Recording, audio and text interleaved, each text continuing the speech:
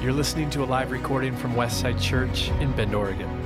Thanks for joining us. Good morning, everybody. I'm Ben Fleming. I'm one of the senior pastors here at Westside Church. We're excited to have you online as well as in the room with us today. I do have a quick announcement that I hope brings you as much joy as it brings me. In light of community, and we're going to talk more about community today, we've been talking about it for the last 3 weeks. We want to let you know that there are a couple events that are foundational, kind of cornerstones, especially in the summer season to our church, and they're coming back this year. We're having Youth Summer Camp August 15th through the 17th out at Washington Family Ranch. It's back. We're so excited. Yeah, go ahead and cheer for that. Your kids need it. That's happening at Washington Family Ranch. The registrations go live not tomorrow, but a week from Monday. So make sure that you jump on that as quickly as possible. There is a limited amount of students we're going to be able to bring. It's still a really large amount, but it is limited. So we would love for you to get in on that at an early bird price. We're also bringing back the first week of August Vacation Bible School for small children to be hosted here at Westside. So it's happening a little bit. I'm really grateful for everything that we've learned and been through and how we've kind of been creative with community. I'm also really grateful to be able to have things like summer camp again because I want to go on the water slides at Washington Family Ranch. That's really the whole goal. So you can look forward to that. And then one last thing, immediately after this, we've actually made a couple of new hires since COVID started that many of you haven't met. We have a family pastor who leads our kids and family ministry. His name's Josh Cordell. He's actually been on with us for about 6 months now, and not many people know.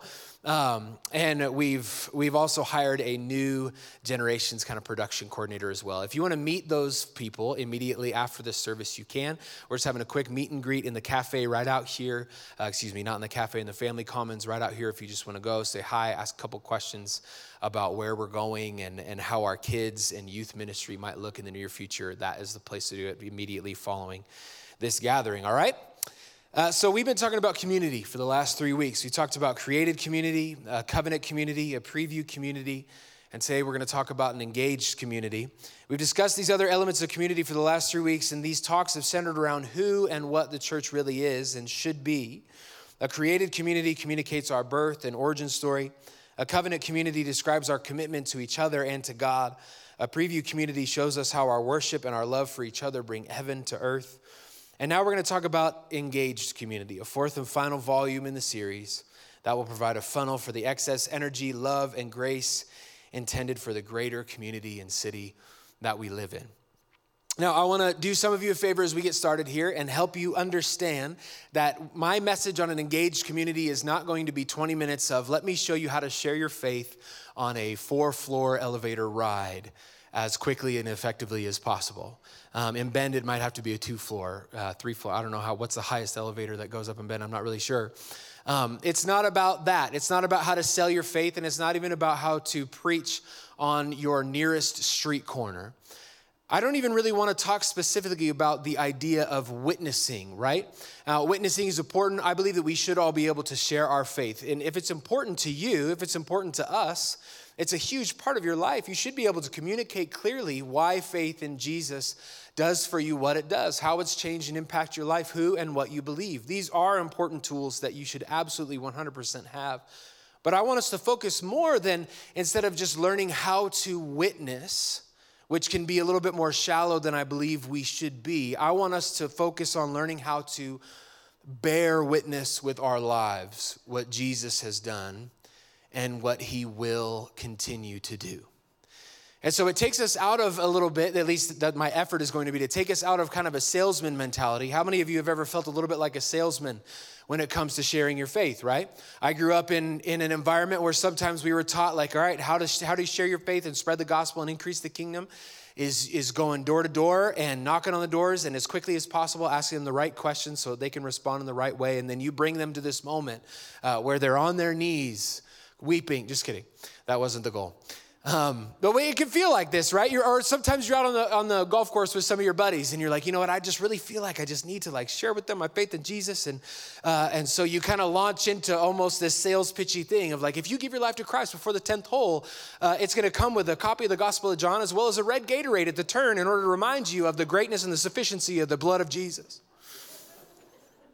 And actually, if you commit yourself to Christ right now, we'll throw in the book of Matthew as well with the family tree of Jesus, as well as a spot at our Sunday morning gathering and an opportunity to awkwardly greet people at a moment where the worship pastor says, why don't you look at somebody and say, hello? No, thank you, is what we really want to say. That's not what this is all about. I want us to veer away from checking off the box of being able to witness to people or shout at people from a street corner. Preaching, and absolutely that 100% happened in the New Testament narrative. Peter preached at large gatherings on streets, and that is going to be a gifting that some of us have, but I understand not all of us have that. And so instead of focusing on this surface level witnessing idea as far as engaged community, I want us to focus on our lives, bearing witness in the environments that we live in order to commit the way of Jesus. Now, along with that, I also want you to know that bearing witness is not about a faith sales pitch, and it's not about a sales pitch for Westside Church either. Community engagement isn't a condemnation of those around us, and I'll prove it to you. Jesus says in John chapter 3, right, verse 17, we love John 3:16, for God so loved the world that he gave his only son, that whoever would believe in him would not perish but have eternal life. And then he goes on to say, God sent his son into the world not to condemn the world, but to save the world through him. I like how Paul says it in Romans chapter 2, verse 4. He says, don't you see how wonderfully kind, tolerant, and patient God is with you? Does this mean nothing to you? Can't you see that his kindness is intended to turn you or us from our sin? Engaged community is about making the grace and the love of Christ as abundantly clear as possible.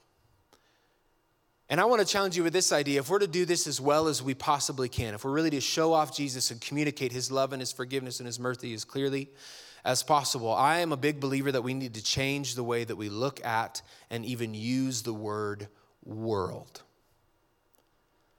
Have you noticed that in a lot of Christian circles, and maybe in your own heart and life, because I've felt this in myself as well, that the word world has become a bit of a cuss word for Christians?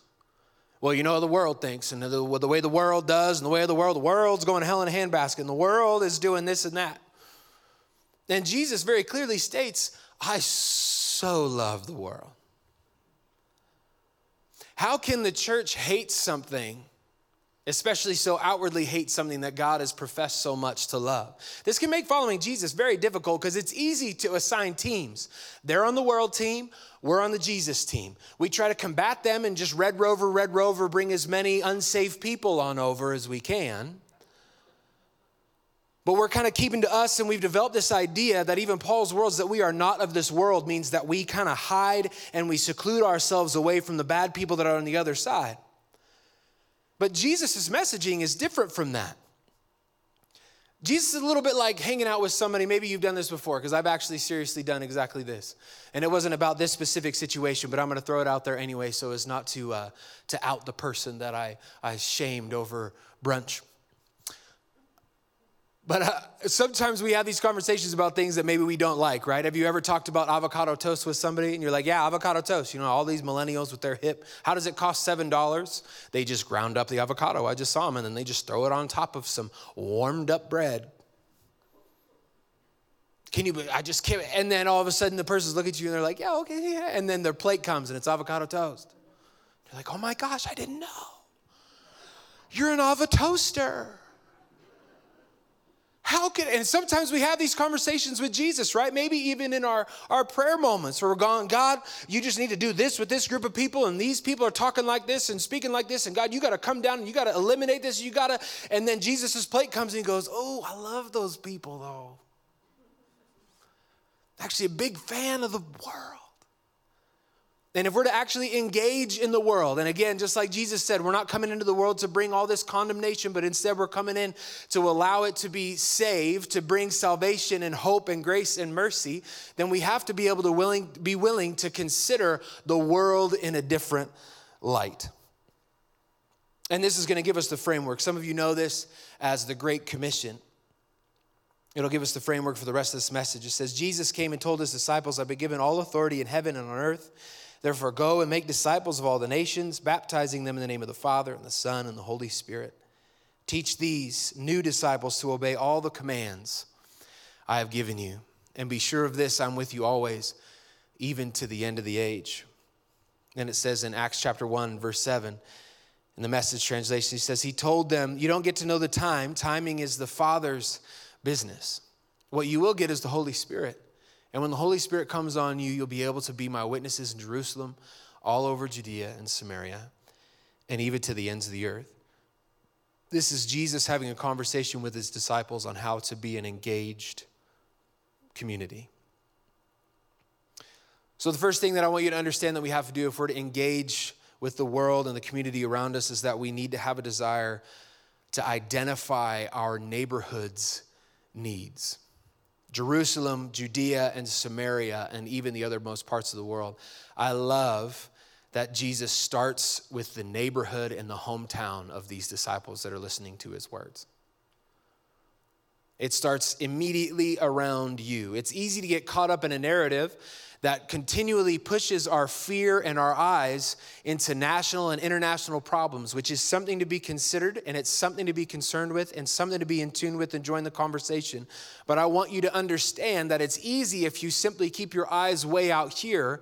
It's easy to never engage with the immediate issues that surround your home, your streets, your family, and your city.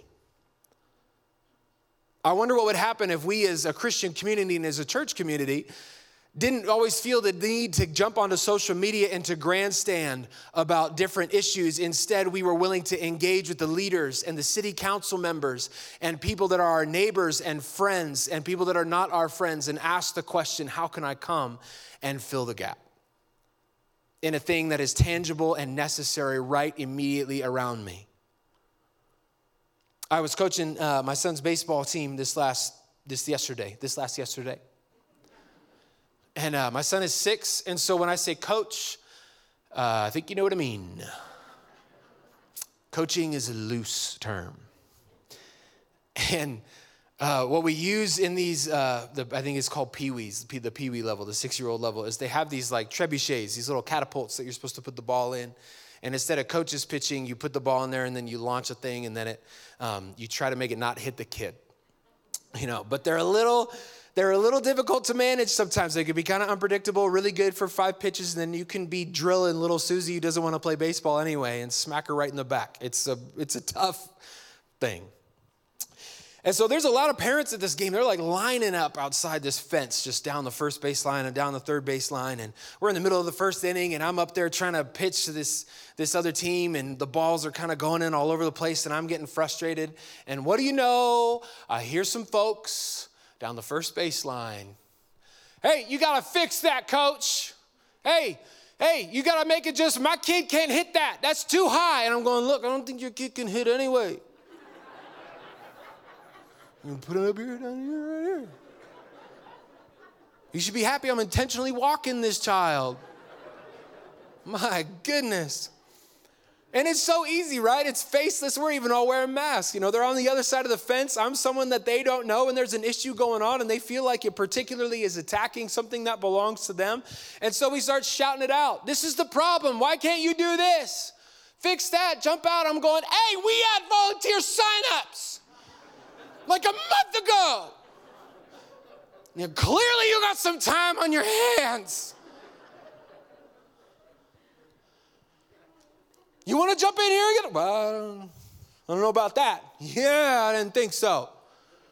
You know what? Sometimes the church can get a reputation for things like this. Again, the world does this, and why is this a problem? And this is happening, and all these issues and problems, and the secular people are going to do the blah, blah, blah. Maybe instead of trying to come up with ideas of how we can propagate this crazy message that we have for social media or from any soapbox that we can stand up in our city, if we begin to look around and go, there is a problem, and God didn't just send his word. He didn't just send his spirit. He didn't just send an idea of a gospel, but he sent a person, and that person exists within proximity and with an ability to begin to help the people in the neighborhoods immediately around me. It's a responsibility that we have to not reach for a weapon of overt communication that really just skims the surface, but for us to be able to engage in depth with the people around us is what God is calling us to. The next thing is this. We got to eliminate in our minds and in our hearts this idea of scarcity. I am a firm believer that sometimes in my own life, I don't want to celebrate the wins of other people in my life because I feel like that somehow gives me a loss. I'll say it again. I'm reluctant to celebrate the wins in other people's life because I feel like somehow that gives me a loss. I love that when the angels showed up after Jesus was born, they said there's this gospel, it's this good news, and it's for all people. There's this eternal amount of grace and love and forgiveness that is available for all of us, not just those who hustle, not just those who say the right things, not just those who are born on the right side of the tracks, but it is available for everyone at this moment. Am I the only one who's ever felt like when something goes wrong with somebody in my social circle that I feel a little bit better about myself? How terrible is this? And maybe I'm the only one, but I'm going to preach it anyway. Clearly, between Little League Baseball and some of these issues with my friends, I need a counselor, and you guys are the closest thing. Something goes wrong, and I go, well, I've never dealt with that. Good job, me. And it's this scarcity. There's only so much success to go around, and so I know that I have mine because they don't necessarily have theirs, and I don't want to come along and celebrate too much with this person because then all of a sudden I'll feel like I got left behind. Celebrating with our city when it comes to its successes, when it comes to its people and its culture, does not mean that the church has been left behind or that we've been left behind as individuals. We got to celebrate with our neighborhoods and our communities and get rid of this idea that there's only so much to go around. Now, this is the third and the final one, and this is my favorite one. I saved my favorite for last, just like with my avocado toast. There's always a piece, big fan, by the way, of the avocado toast. There's always like a bigger piece of avocado right on, so I work around it. So that's one last mega bite. In Jesus' name. My favorite point is this: we need to make every place sacred. Make every place sacred. Be sure of this, it says at the end of Matthew 28.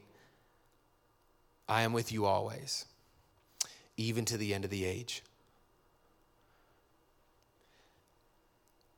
We can have this idea that we are waiting for very specific moments and places in life in order to experience the holiness and the presence of God. And I'll repent for church if you've had this experience, because we sing a lot of these songs and we've preached a lot of these messages where we say if we do X, that's when the Holy Spirit shows up. That's when God shows up and make himself evident and clear. And that has reverberations that are incredibly negative in our lives. I work with a lot of young adults, and a lot of young adults are like, I need to make this decision because I want it to be the right one so that I can live this perfect life, or this life that's in the will of God if they're a Christian, or that's purposeful, and I want to make sure that I make all the right decisions along the way so that I can stay right there in that vein. As if God is looking at us, as if, kind of like we watch athletics, right? Where we're looking from above on this camera going, oh, he's open. Oh, look at that. You should have done that. Oh my gosh, the decision making. Like God does this with our lives. And he goes, oh, you should have taken Revere. You took Colorado instead. You'd be married by now. Oh, you would have had the job. I mean, we'll figure this thing out, but it's going to take a few years of misery to get back. God's so worried about it. And we take the wrong exit at the wrong moment. I'm not saying that there aren't good and bad decisions to be made, but I'm telling you, if we really believe in this Holy Spirit thing, if we believe in this Jesus died on the cross for our sins and rose again for our salvation thing, then we must be confident and excited and engaged with the fact that the presence of God goes with us wherever we go. There is no holy place and unholy place anymore. Now, the problem with that is that it puts the pressure on us to understand, because God goes with us, that every single moment is precious and it's beautiful. It doesn't matter if you're putting your kids to bed or you're planning your finances.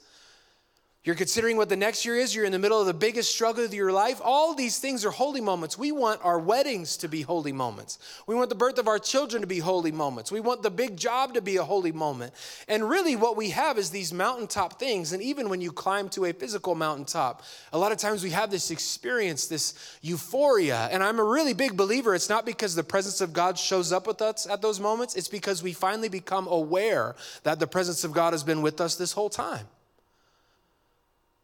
What would happen with a church community that is not waiting anymore for this mega moment to happen where we go, oh, that was a God moment. And we realize that when we walk around, that when we speak and when we breathe and when we encourage, these are holy, sacred, beautiful moments that walk with us in every single step of our lives. We as a church have to stop waiting for the right thing and understand that God is walking with us, and that makes it so, even in the times that it doesn't seem so. When we eliminate these specific areas of holy moments and we become aware of the presence of God in every moment, all of a sudden, it's not about the church physically in our city at this one place on this one hill. And it's not about this perfect opportunity and conversation. Instead, it's about this long, obedient, faithful walk with God and with those around us.